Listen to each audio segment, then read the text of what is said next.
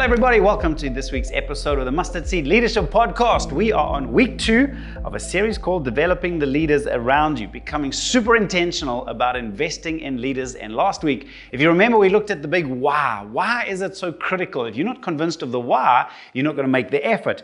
Jesus made the effort. Luke chapter 6 and verse 13, when morning came, Jesus called his disciples to him and chose 12 of them, whom he also designated apostles. And remember why it's critical, because if we want to impact the many, we have to invest deeply in the right few. And that's what this series is all about, a practical plan. How do we put a plan in place in our lives so that we are very intentional about developing the leaders around us? So last week, as I said, I looked at the why. Remember some of those reasons? Because God works through leaders. He's not going to work through angels and lightning bolts. He's going to work his plans through leaders. That's why the more leaders we raise up, the more people that God can use for his purposes. Because your church or organization's growth is capped by your leadership capacity. Unfortunately, churches and organizations don't grow in a linear fashion. They grow until they hit a ceiling. Something stops the growth. And typically in a church, that would mean people are joining, but as many people are leaving. Why? Your leadership capacity has been reached. And only when there's a change of leadership capacity will the church go to the next level. And thirdly, because by sharing the leadership, you will not burn out. God's solution to increased burden is to share that burden. And for the leader's well-being and for the people, it's good to share that load. So today I want to dive into something that's equally important before we get to the very practicals. If it's so important that we invest in the leaders around us, why aren't everyone leaders doing it? Why doesn't every pastor do it? Why doesn't every leader of an organization make it a top priority? Well, I want to look at 4 heart attitudes that can limit your development of leaders around you. And number 1, this might take you by surprise, laziness. Because here's the truth, it's easier sometimes just to do something yourself than it is to train, equip, and empower others to do it who don't do it as well initially. And so, let me just do it myself. That attitude can help you in the short term, but long term is very, very costly. In Matthew chapter 16 and verse 23, Jesus turned and said to Peter, "Get behind me, Satan. You're a stumbling block to me. You do not have in mind the concerns of God, but merely human concerns." What's the point?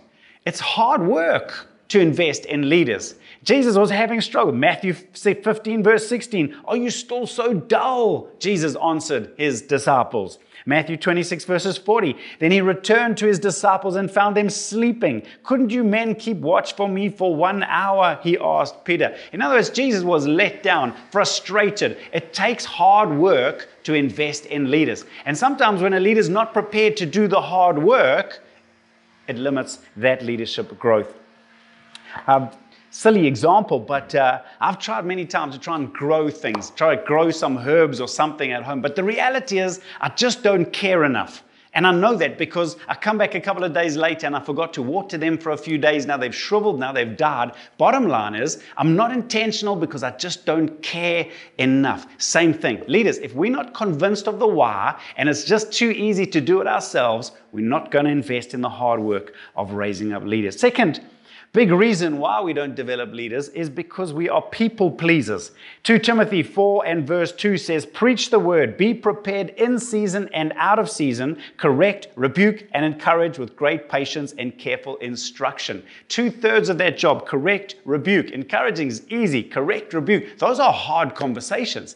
And to raise up good quality leaders means you have to have many critical and sometimes uncomfortable conversations to them. It's a big part, helping them see their blind spots, pointing out unhelpful behavior, challenging their attitudes. If you want to be popular more than you want respect, then you're not going to raise up leaders because you're going to avoid the tough conversations.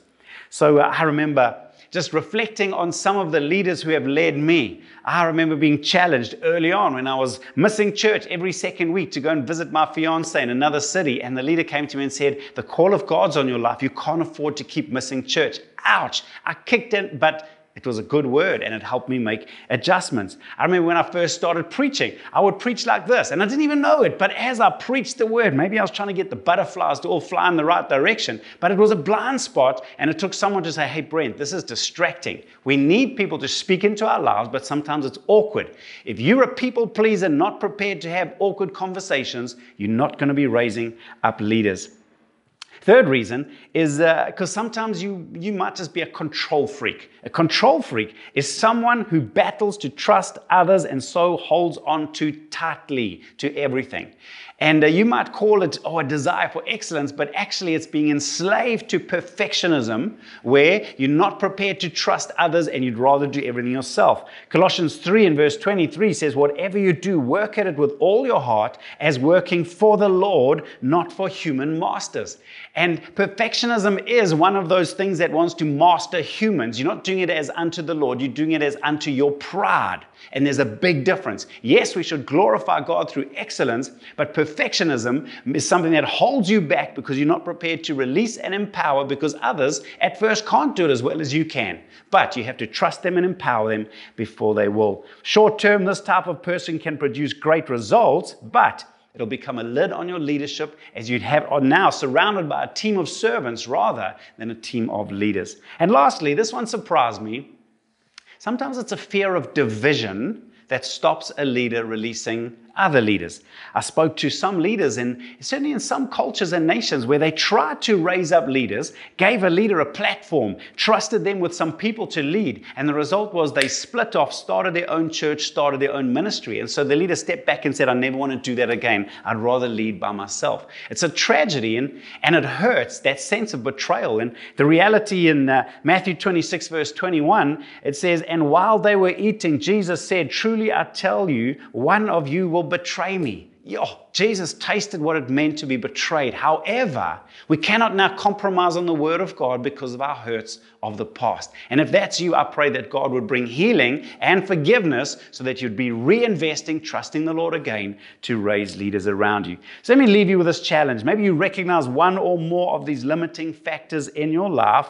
Deal with it radically. I want you to recognize just how much this can limit your leadership growth and treat it as sin. Remember, the Bible says in 1 John 1, 8 and 9, if we claim to be without sin, we deceive ourselves and the truth is not in us. If we confess our sins, He's faithful and just and will forgive us our sins and purify us from all unrighteousness. May the Lord break these limiting mindsets in us as leaders, so that we can truly open our hands, invest, encourage, work hard, and raise up the leaders around us. Hope that helps. Look forward to seeing you again next week. God bless, and bye for now.